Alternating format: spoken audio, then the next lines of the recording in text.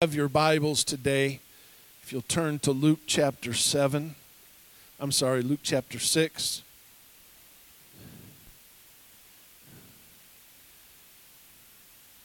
Last night was one of those nights where I think I slept, but I was in a debate all night.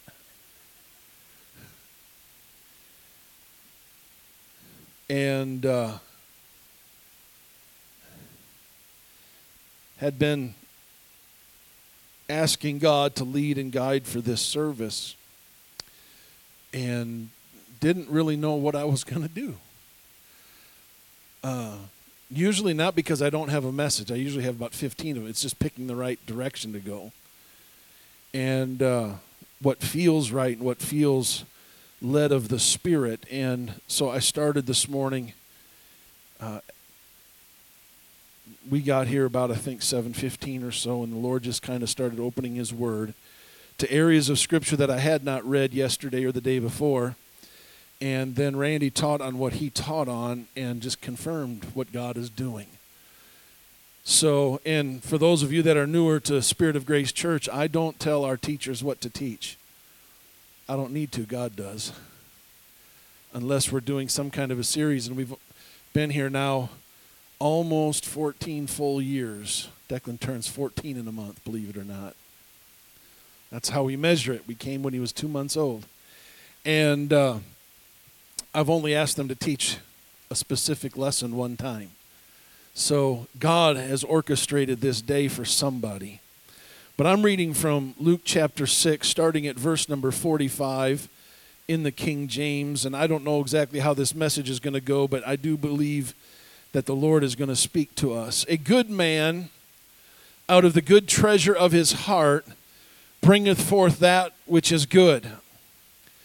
And an evil man out of the evil treasure of his heart bringeth forth that which is evil. For of the abundance of the heart his mouth speaks. That's why, just on an aside here, you can tell where you're at with God when you listen to yourself talk. Are you talking in terms of doubt, lack of faith, anger, hatred? I would suggest you find an altar. If you're talking about the things of God and the exciting things of the Lord, there's a good chance you've been to the altar.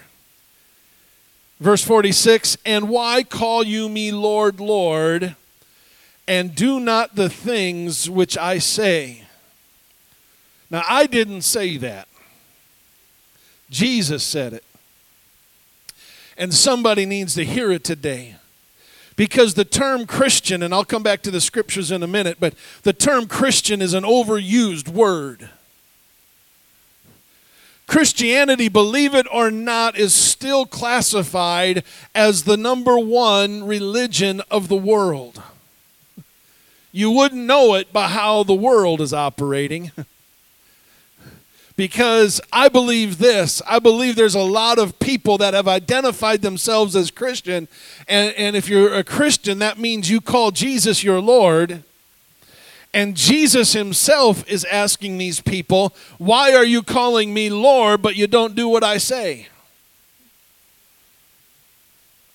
That's the response I thought we'd get. That hurts a little, doesn't it? Have you asked yourself that? Lord?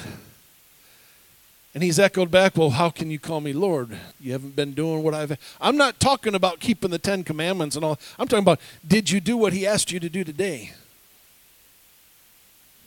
And Randy blamed Carol for some things in his Sunday school lesson. But Carol was just the conduit for God to get a hold of Randy. And I know he knows that. But we are living in an age where I believe the Lord is trying to tell a people, all right, you decide, who are you? Are you mine or are you yours? And if you're mine, it means you're going to do what I've asked you to do.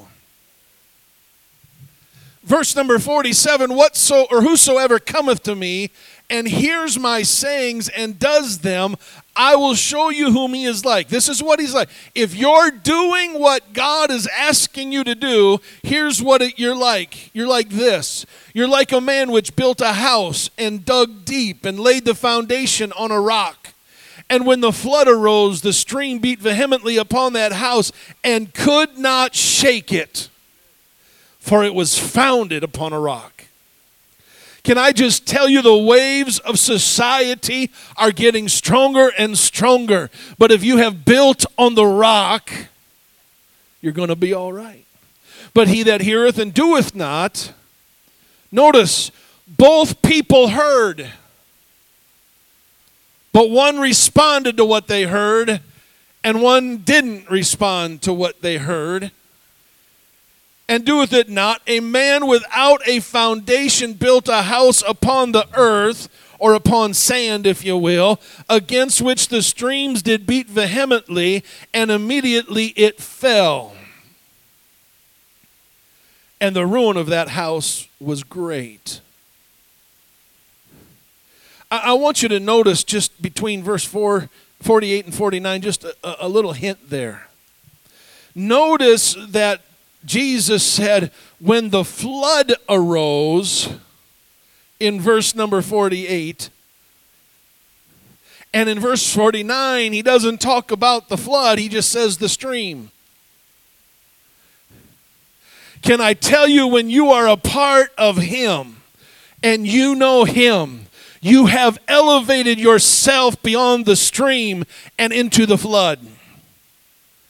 So don't turn your back on him when the waters get high and the waters become overpowering. What God understands, if your feet are on the rock, it doesn't matter how high the flood gets, you're going to be okay. But if you're built on the wrong foundation, it just takes a little stream to wipe you out.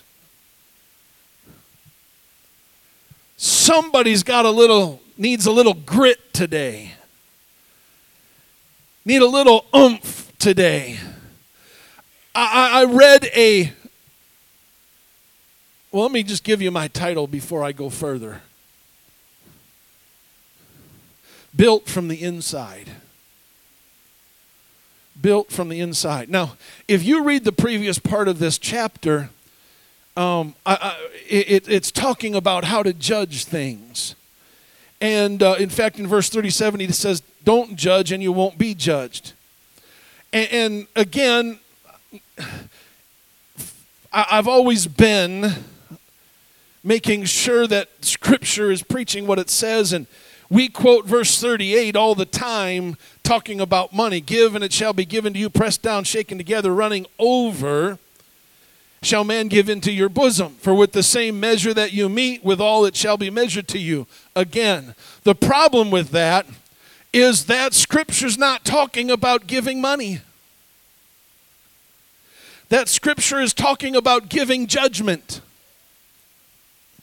Now that hurts, because we like verse 38 when we're talking about money. If I give, I'm going to get back, pressed down, shaken together, and running over. But do you want to know what verse 38 is? It's a scripture to freak out by. Because if you judge, the Scripture says, when you give judgment, you're going to receive it back, pressed down, shaken together, and running over. Now that's scary. How many's ever judged anybody? Well, at least you're honest. When we judge people, we are setting ourselves up for a greater judgment. Why? I'll tell you why. Because this whole passage is talking about how we're built.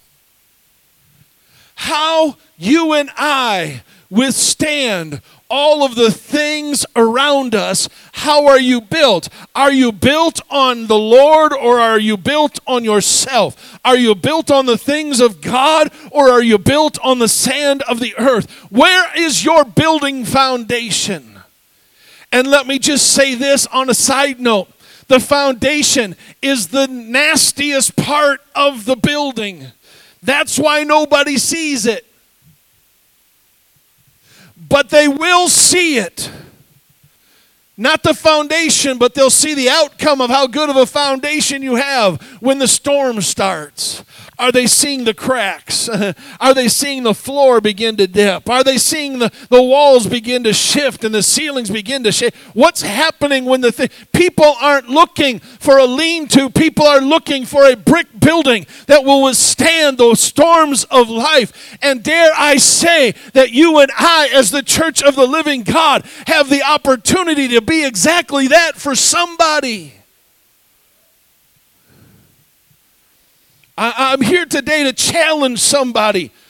Do an inspection on your foundation today. How are you being built? Are you being built by bringing this piece of equipment in, and this kind of material in, and this, and this, and this, and we're putting it up?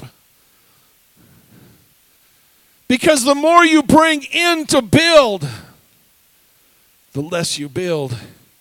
Because the building has to happen from the inside out. What is Jesus speaking into you? Because here's the thing. And Jesus talks to you different than he talks to me. If he talked to me the way he talks to some of you, I'd get scared. And I know if he talked to you the way he talks to me, some of you would freak out. Because we're all different. And we have different personalities.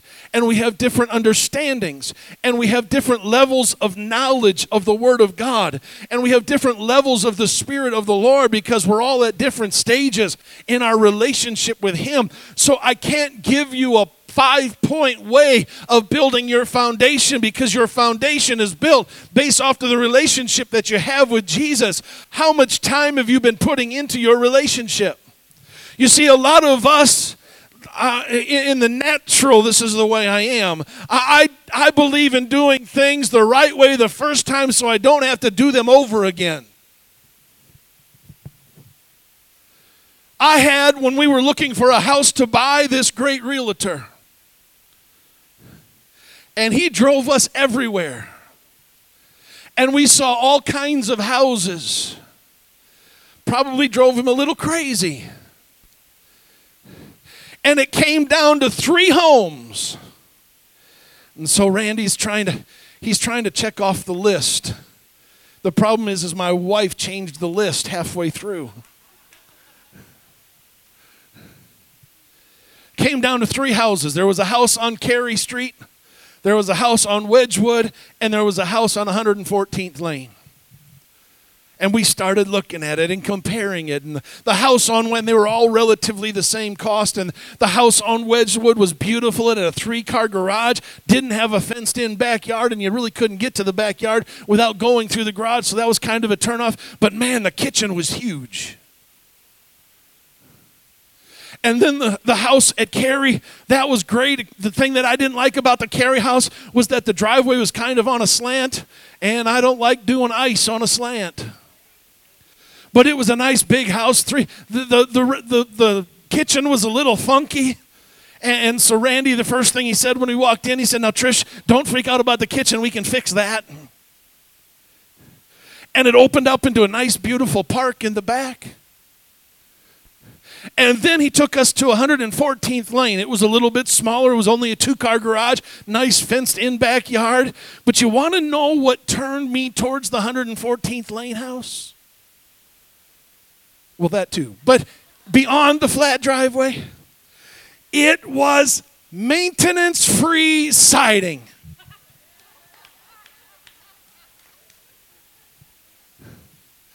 The 2 other houses didn't have it. I knew I'd have to either be painting or replacing in the next few years. And at the house on 114th, I've lived there since 2014, and I haven't done anything but spray it down with a hose. It's my kind of house. If I could ever get my wife to concrete the backyard, I'd be in good shape.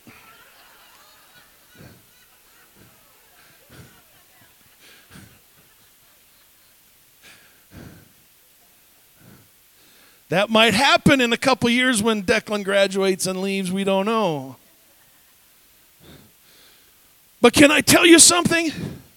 Too many of us are living our lives for Jesus in a maintenance-free zone because we don't want to take care of the outside, and we don't want to replace the paint, and we don't want to replace and so we have done this one-time-fits-all thing with Jesus and says, I love you, Jesus. You love me. Now I'm maintenance-free.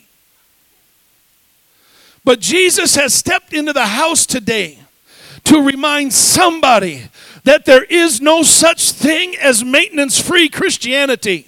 That Christianity is a relationship and a journey and a trek, if you will, that Jesus from time to time pulls us aside and says, it's time to work on this.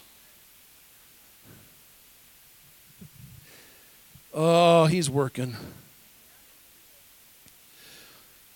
I want you to turn over to Proverbs chapter 4. I love Jesus. Now, I don't know if I've just crossed over that age where I'm starting to get nostalgic a little bit more. Unless I live to 104, there's more years behind me than there is in front of me.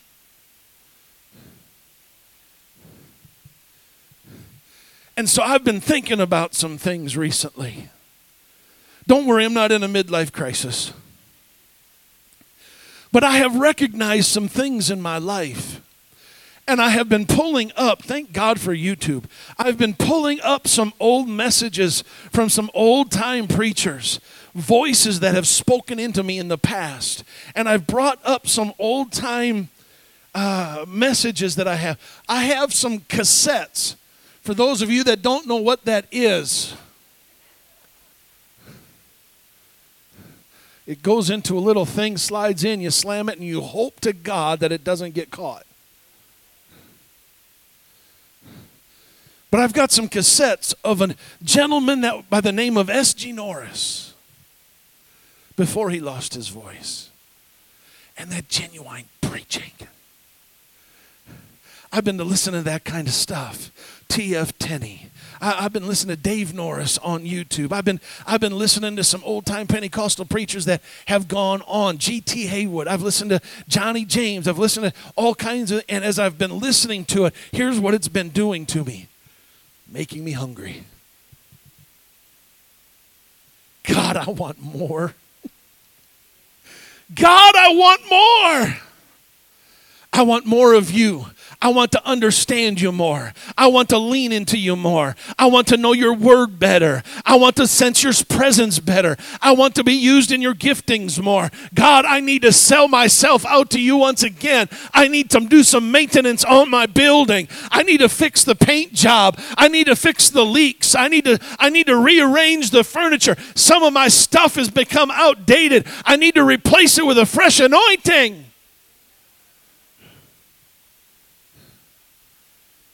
In Jesus' name.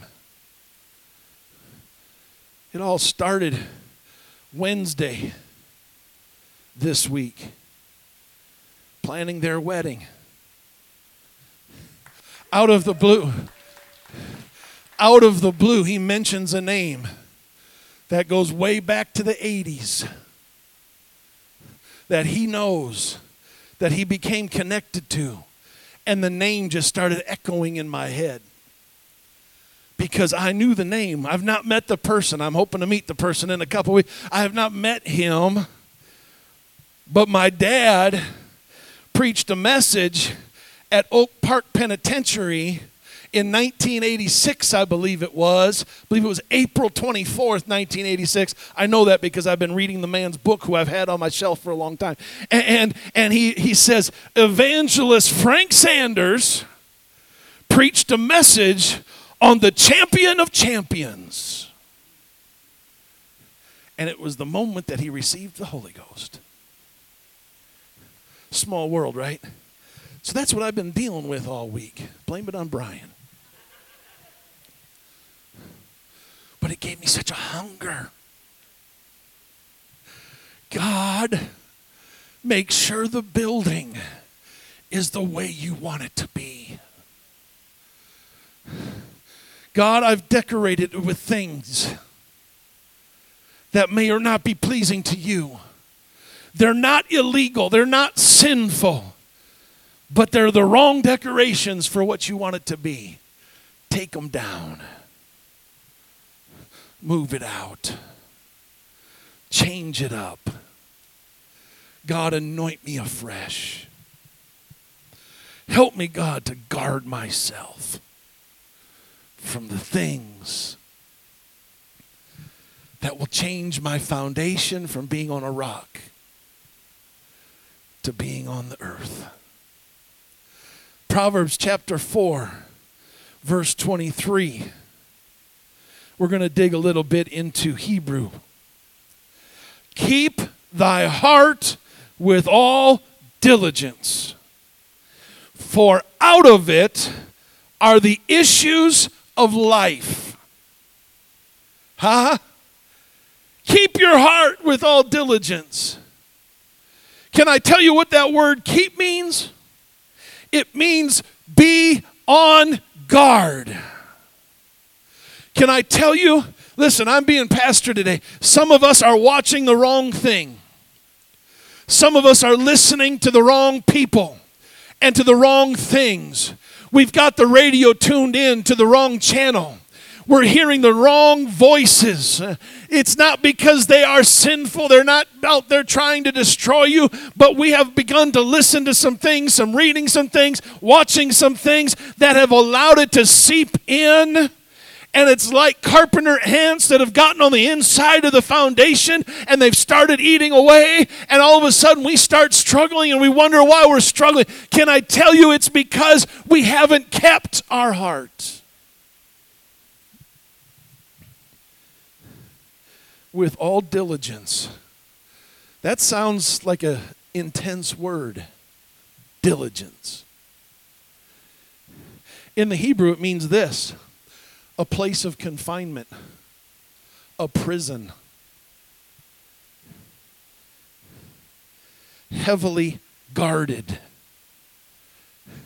Keep your heart. The heart is the inner man. It's where your soul is, where you make your decisions, where you surrender, where you operate, and it dictates how your life is going to be.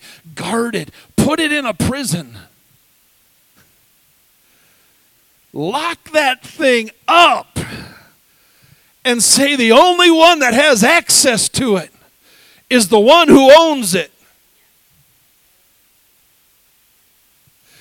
Don't open it for a spouse. Don't open it for a child. Don't open it for what you think you're going to hear. Don't open it. Only open up that heart when Jesus puts his key in it and says, okay, it's time to give you a new anointing, a fresh touch, and then let me lock that door and let me guard it again so my foundation is strong. Because if the door is locked, my relationship with my wife will turn out right. My relationship with my kids will turn out right. My relationship with my friends and coworkers will turn out right. For out of it, out of what? Out of your heart are the issues of life. I don't know why, as I was reading that, the word issues stuck out to me. Because some of y'all got some issues. And issues of life, I want you to hear that again. The issues of life come from where? The heart. The issues of life doesn't come from your finance. The issues of life don't come from your relationships here on the world. Your issues that you have are not coming from Satan. The issues that you have are coming out of you. That's why we've got to build from the inside out and not from the outside in. Because if you build from the inside and the foundation is strong and the structure is strong, it doesn't matter what comes to you from the outside. When the devil comes knocking at your door, trying to tempt you, trying to oppress you, trying to trouble you, you've got something on the inside that the Bible says, greater is he that is in me than he that is in the world. If you are built from the inside out, there is nothing that can destroy you. When the floods rise, you all stand strong. The issues of life. I looked this word up. Issues. It had 3 meanings in it. The first meaning was this: source, in parentheses, of life. You get your life from your heart, the inside of who you are. Now listen, that goes against most of our teachings and most of our preachings, because we think we're in spiritual warfare and we're battling all this stuff on the outside. The biggest battle we have is making sure to keep our heart diligently. The second meaning, I liked this one. It meant outgoing or extremities. In parentheses, it said of borders. In other words, the bigger you get, the stronger you get, is not based on what you can gather and what you can bring in. The stronger you get and the larger you get is what is God doing in you. Why do you have to have the Holy Ghost? Why do you have to have the Spirit of God? Why do you have to have the Word of God? Why does the Bible say eat of His Word? Why does it? Because as it gets into us, it strengthens us. It builds us. It expands our territory. It makes us bigger than what we really are, because on the inside we can only house so much anointing, and it's going to start spilling out unless He expands the borders. And then the last one, the issues of life. Escape, in parenthesis, from death. When you guard your heart diligently, out of it, it's how you escape death.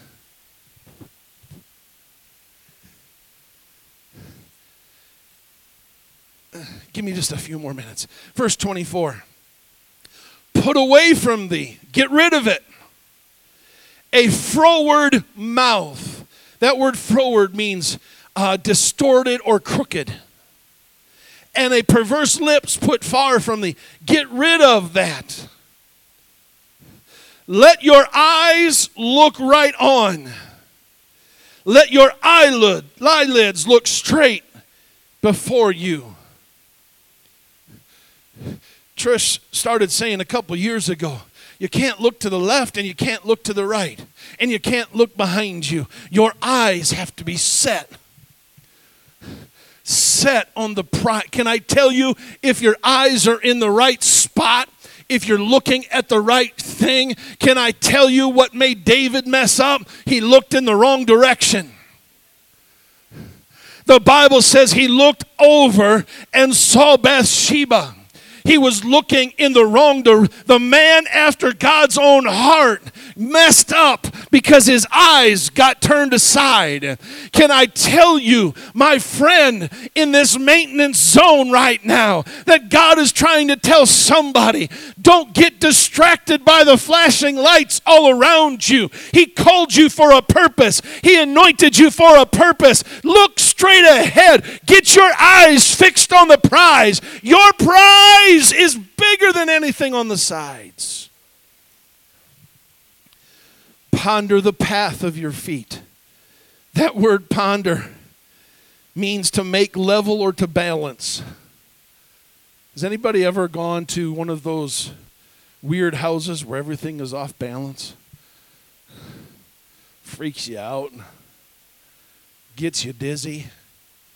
Can I just tell you that there's too many spiritual houses that are built like that, and they haven't pondered or balanced where they walk?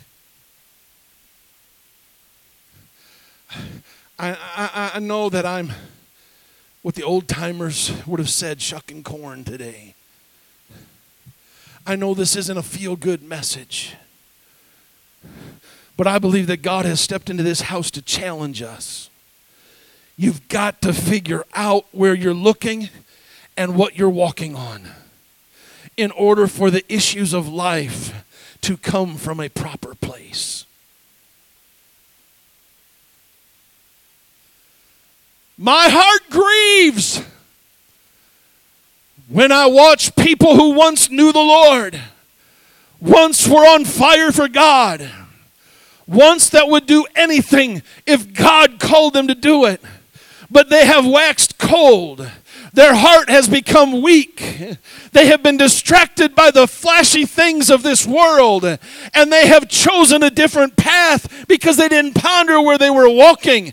And today their life is out of balance, and today their life is a mess, and today their life is turned upside down. It doesn't have to be that way. Jesus is calling you to a life of balance, a life of joy, a life of peace, abundant life in Him.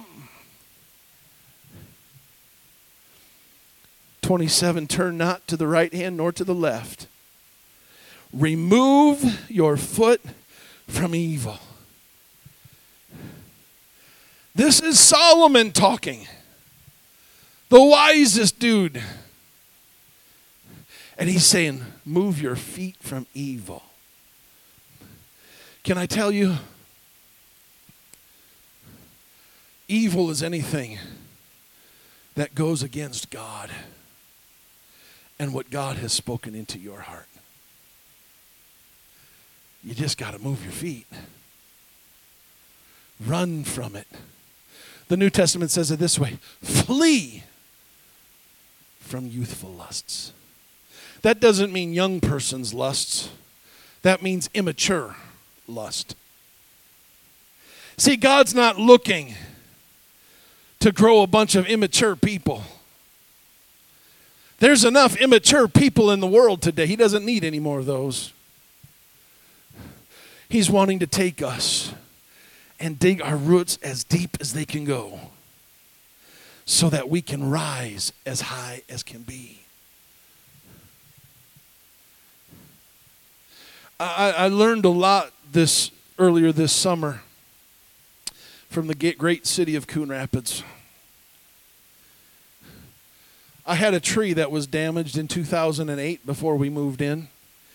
And it was a boulevard tree, and it was growing out at an angle. And they kept trimming the side over the street, so it was really a weird-looking tree. Finally, the tree started to split, and so I called the city and said, hey, listen, you need to come and check this out, because if you get a breath of wind, there may be a car that gets hit. They came out and they said, yeah, it's got to go. So they came out and cut it down. And then they removed the stump. And they left a blank spot in our yard. Jason would have been proud.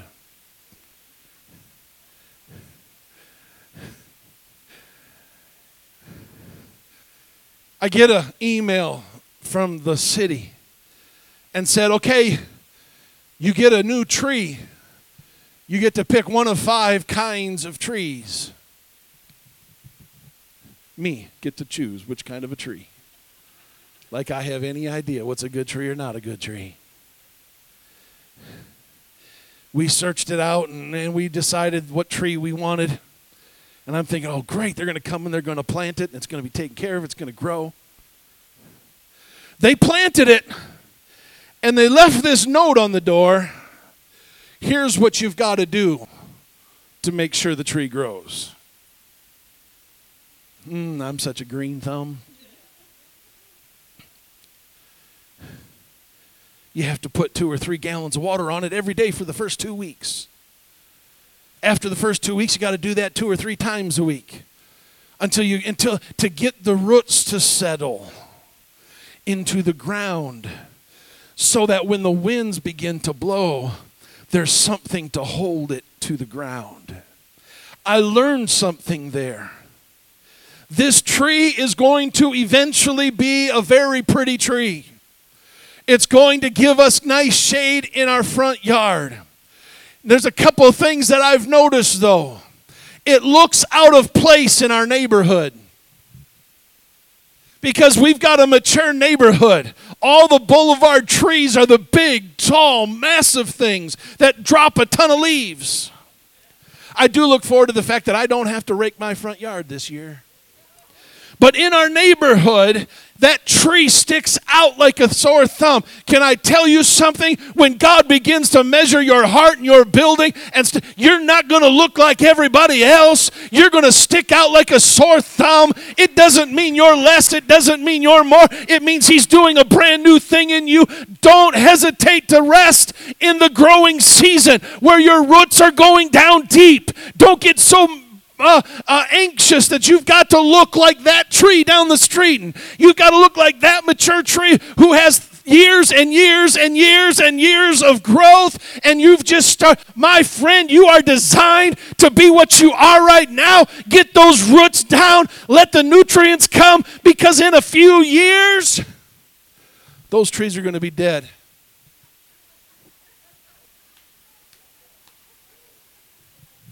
And you're still going to be growing. Hey, listen, I know you're laughing, but here's the bottom line. I told you, unless I live to 104, my years are greater behind me than they are in front of me. Can I just tell somebody? Somebody has to get this. These kids that are down here that are listening to the things, believe it or not, they're listening. They're hearing. Trust me. I know, because I was one of them that crawled around under the pews, and ours was tile, so we tried to slide as far as we could from the back to the front, and the preacher wouldn't notice. Don't. I was there. Like they are. Don't pressure them. But here's the thing they need to know is they may not be where they're at now, but there's coming a day, if the Lord should tarry, when my name is going to be called and I'm going to go to my resting place in glory, and somebody's got to take my place. And I pray that there is a tree that's being planted right now for the person that's lived it for 52 years, that there's a brand new tree whose roots are getting deep, so that when I have to get cut down, that there's someone that's coming in behind me. It's talking about building.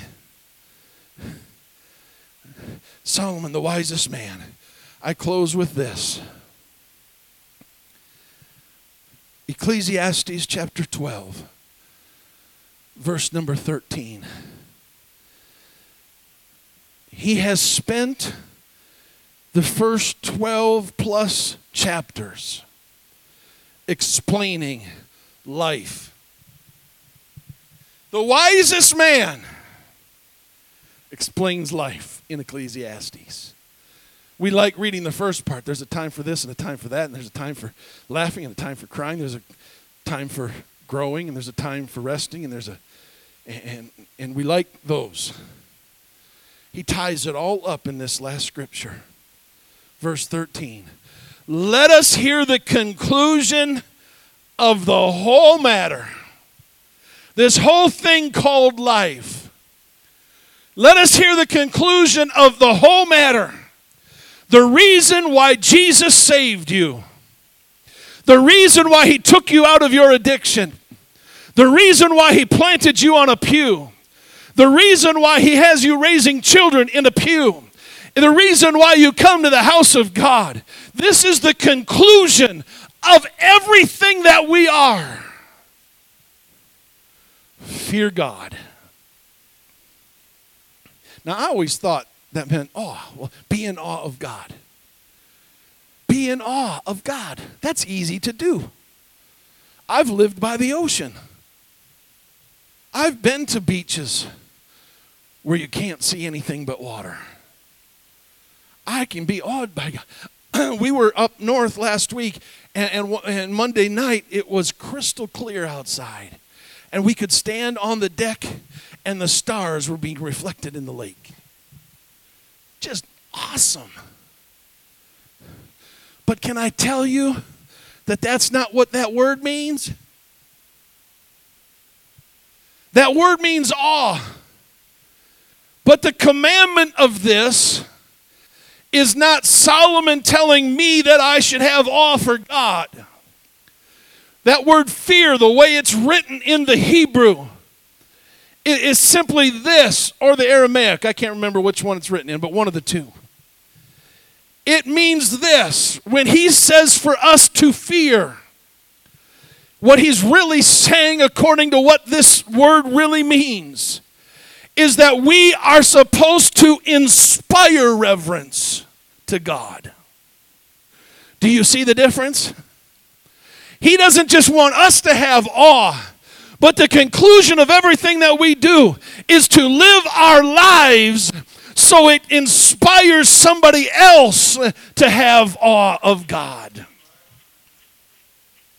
Hey, don't ever degrade or be inhibited by what God has done for you, because he did it for you for the purpose that you would inspire somebody else to receive the awesomeness of God. I don't care where you came from, what you've done, where you've been. The gentleman that I talked about was somebody that was in Oak Park, maximum security. God got a hold of him there. And since then, he's been inspiring people to have an awesomeness of God. Let my life, let the house that I've built from the inside out, let it inspire somebody to look at God in a reverent, awesome manner. Because that's the conclusion of all this thing called life.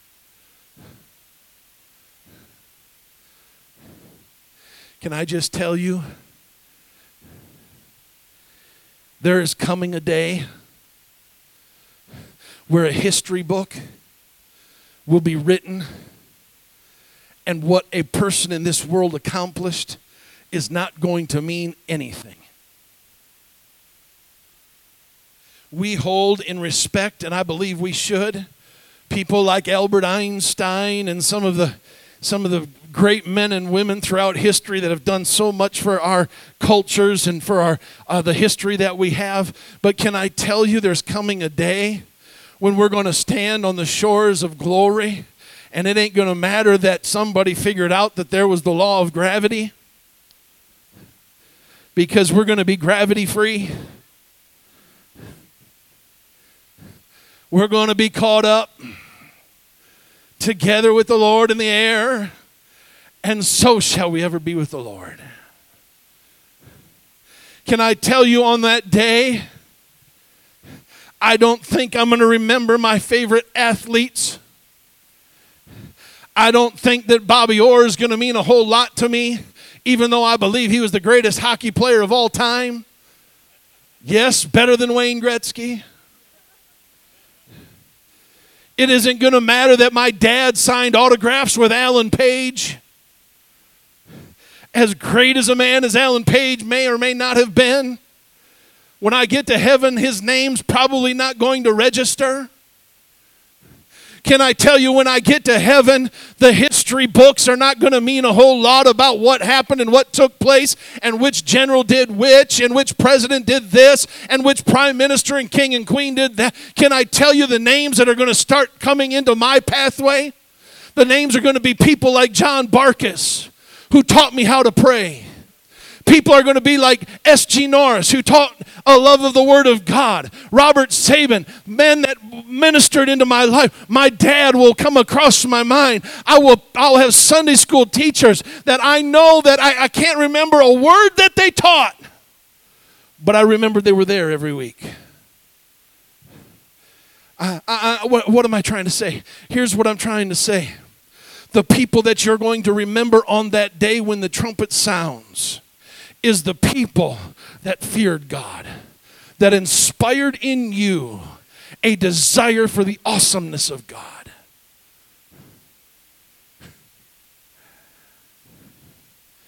There's people that I've never met that I can't wait to get to heaven to meet. because they're my spiritual hero. I can't wait to meet, there's an old-time preacher, I can't wait to meet him. His name is Jeff Arnold. He's been pastoring in Gainesville, Florida for a long time. He's a preacher of preachers. I love to listen to him preach. I can't wait to meet him for the first time because his messages have changed my life. Can I give you one step further than that? That's just me. You want to know what I learned a long time ago? Again, it was a cassette ministry. I don't know what it is about cassette ministries. In Kansas City, I would teach the Sunday school hour. 3 times a month I would teach, and they would record it all. And somebody decided, without my knowledge, to send one of those cassettes to a lady in Colorado. I've never met this lady to this day. But she credits me with inspiring her to God. You don't know who you're affecting. You don't know who you're inspiring. Can I tell you that of all the people that I have preached to, John Barkus doesn't maybe realize that he has affected some of you? Hear this. He doesn't know. He's been gone to Jesus for a while, but his fingerprint is in my spirit. It's in my prayer.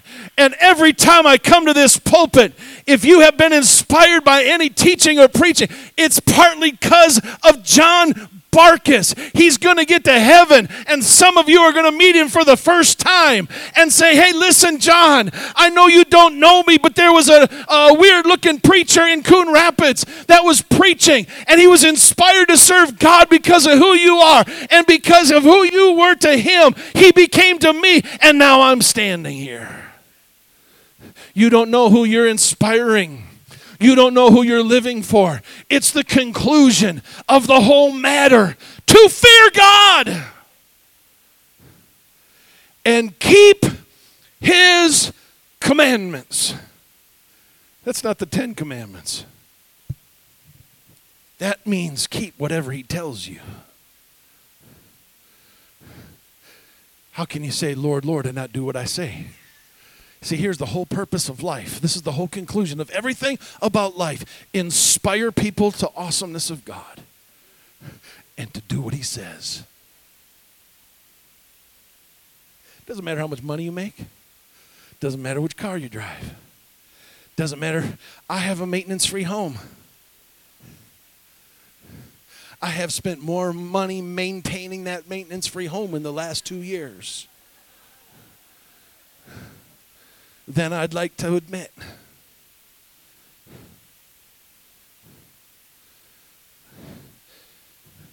But then I want you to notice this last statement. Can you bring that scripture up one more time on the screen? Look at this last phrase. For this is the whole duty of man.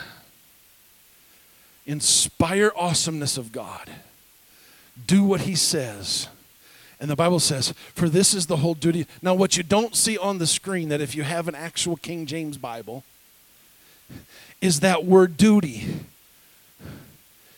is in italicized, which means that the interpreters added it supposedly for clarification. Sometimes their clarification helps. Sometimes it doesn't. In fact, if you look up the word duty in this scripture in Strong's, in Thayer, in all of the comments, you're not going to find it. It's just going to have the word duty. There's no meaning for it because it was added. It wasn't part of the original manuscript. So if you take the word duty out of it, it means a whole lot more. Let us hear the conclusion of the whole matter. Fear God, keep his commandments, for this is the whole of man. You want to be a whole house built from the inside out?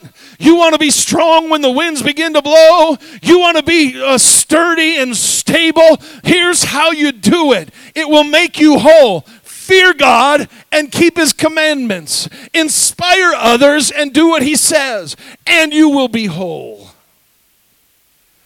you will be whole. I invite you to stand.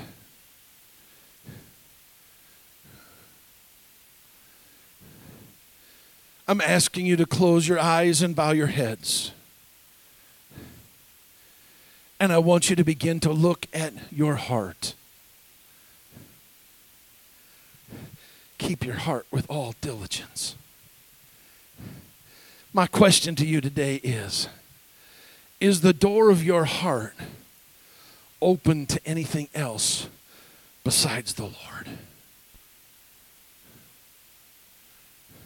I can't answer that for you. Only you can answer that. But is your heart open to anything else beside the Lord?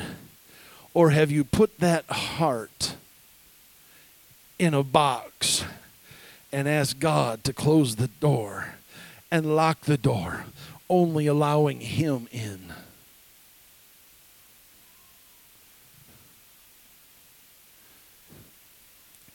Have you inspected yourself? Have you been to the foundation of who you are? Have you avoided this message because you knew that the foundation had some problems? Oh, God, let us be built on the rock. Lord, more than anything, help us, God, to be totally consumed with the conclusion of the whole matter. Help us to live our lives to inspire others. Help us live our lives no matter what storm we're going through, no matter what circumstance we're facing, no matter what problem we're confronting. God, help us to live our lives inspiring awe in you, and help us to do what you say.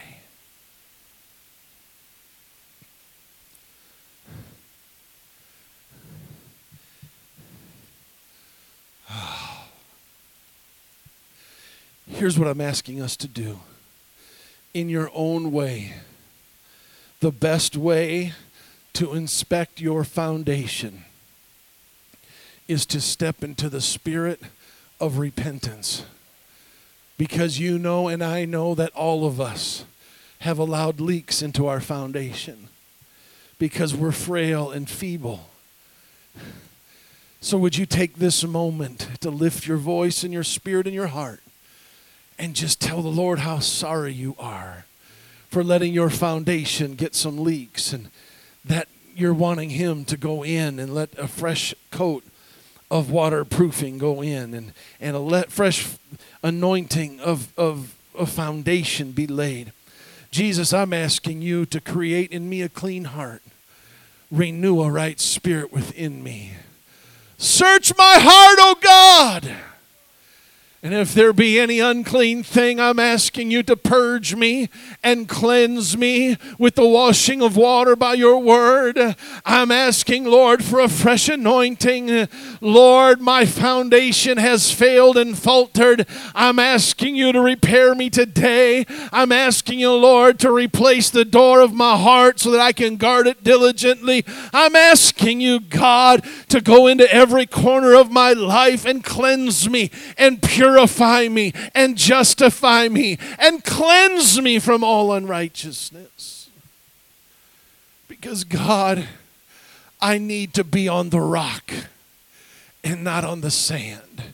I need you to go into the depths of who I am and fix the foundation of who I am, so that when the waves rise and the winds blow, that I'm sitting on the right foundation, that I have the right strength, that I don't struggle, that I don't trip, that I don't fall, but I stand as the cedars of Lebanon against the rivers of water, so that people around me may understand what I'm facing, but they see me standing nonetheless, and it inspires somebody to draw closer to you.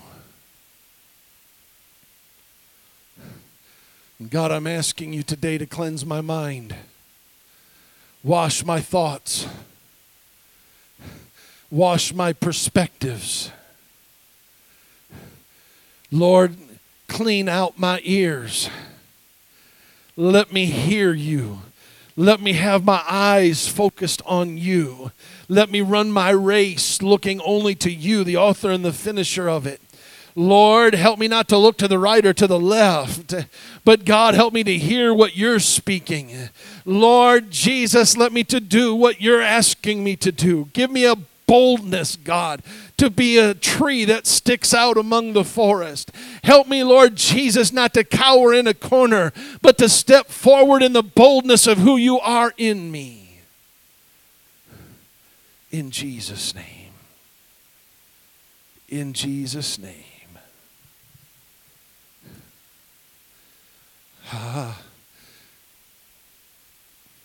Just before we dismiss, would you just reach to the person next to you and put your hand on their shoulder and just begin to pray for one another? I know this has been a deep message. This is something you can chew on all week.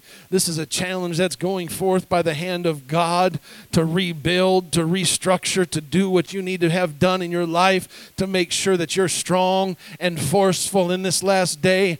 I pray for each person in this room, God.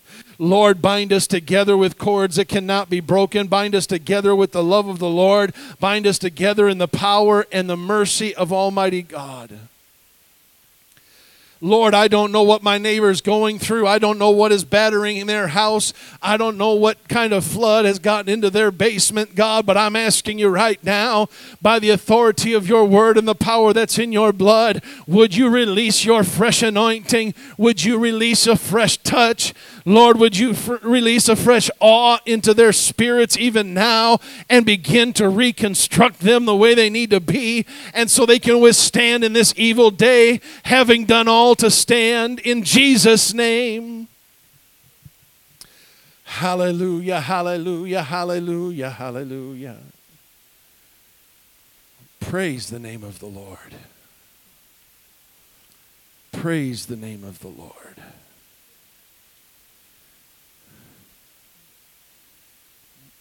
Yes, yes, yes. Yes, Lord. My soul says yes. My soul says yes.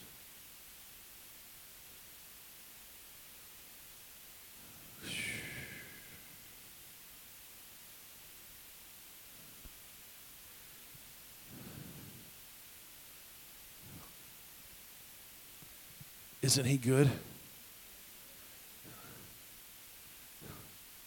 I want to challenge you this week. I want you to take this week and evaluate. I'm not asking you to pick something else up and start to do something for God. That's not what I'm talking about. I'm asking you to evaluate your foundation. One of my favorite TV stations is HGTV. Not because I can do any of it, I just like watching it.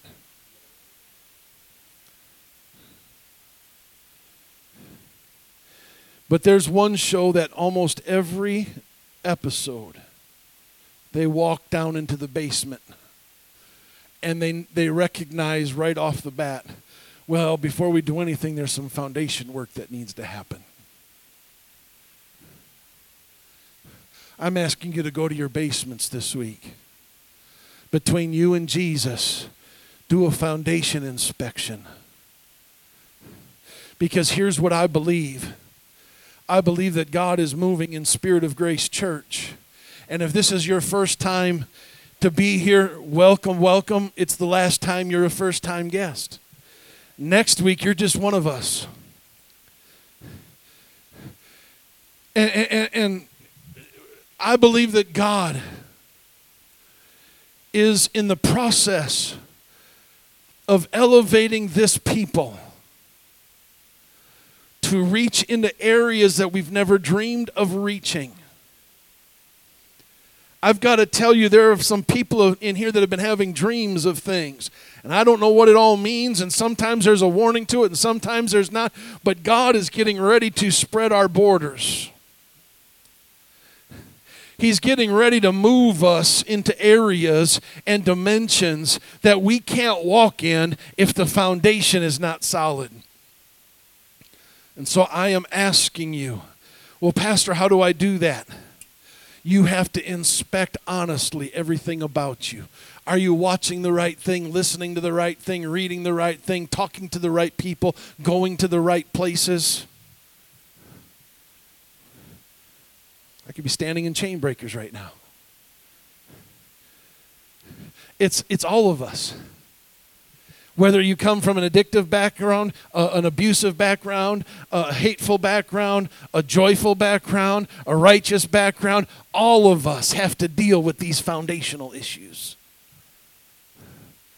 So find your place with Him this week in prayer and say, Lord, walk with me.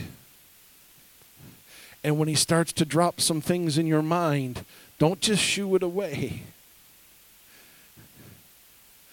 And I'm telling you, I'm warning you now, some of it's going to hurt. Because some of it's going to say, there's this crack of an attitude over here. We need to address this attitude.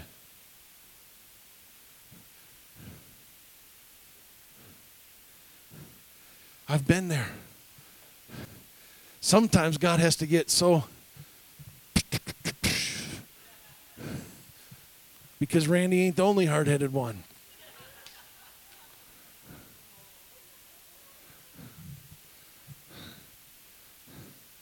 And sometimes it's...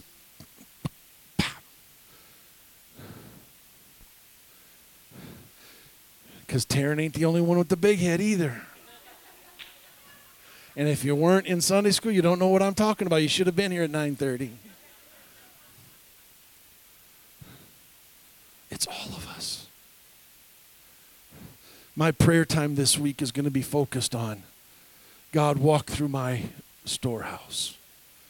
Walk in my basement. Is my sump pump working? Is my foundation dry, or have I let things in? Have I let an attitude in? Have I let a trouble in? Have I let a spirit in because of something I've been listening to or watching? Is there confusion that has seeped into me because of something I've been listening to, something I've been reading, something I've been doing? Is there a temptation that has stuck into the basement of my life, the foundation of who I am, because I have been enticed by that temptation, because I was in a place where I shouldn't have been?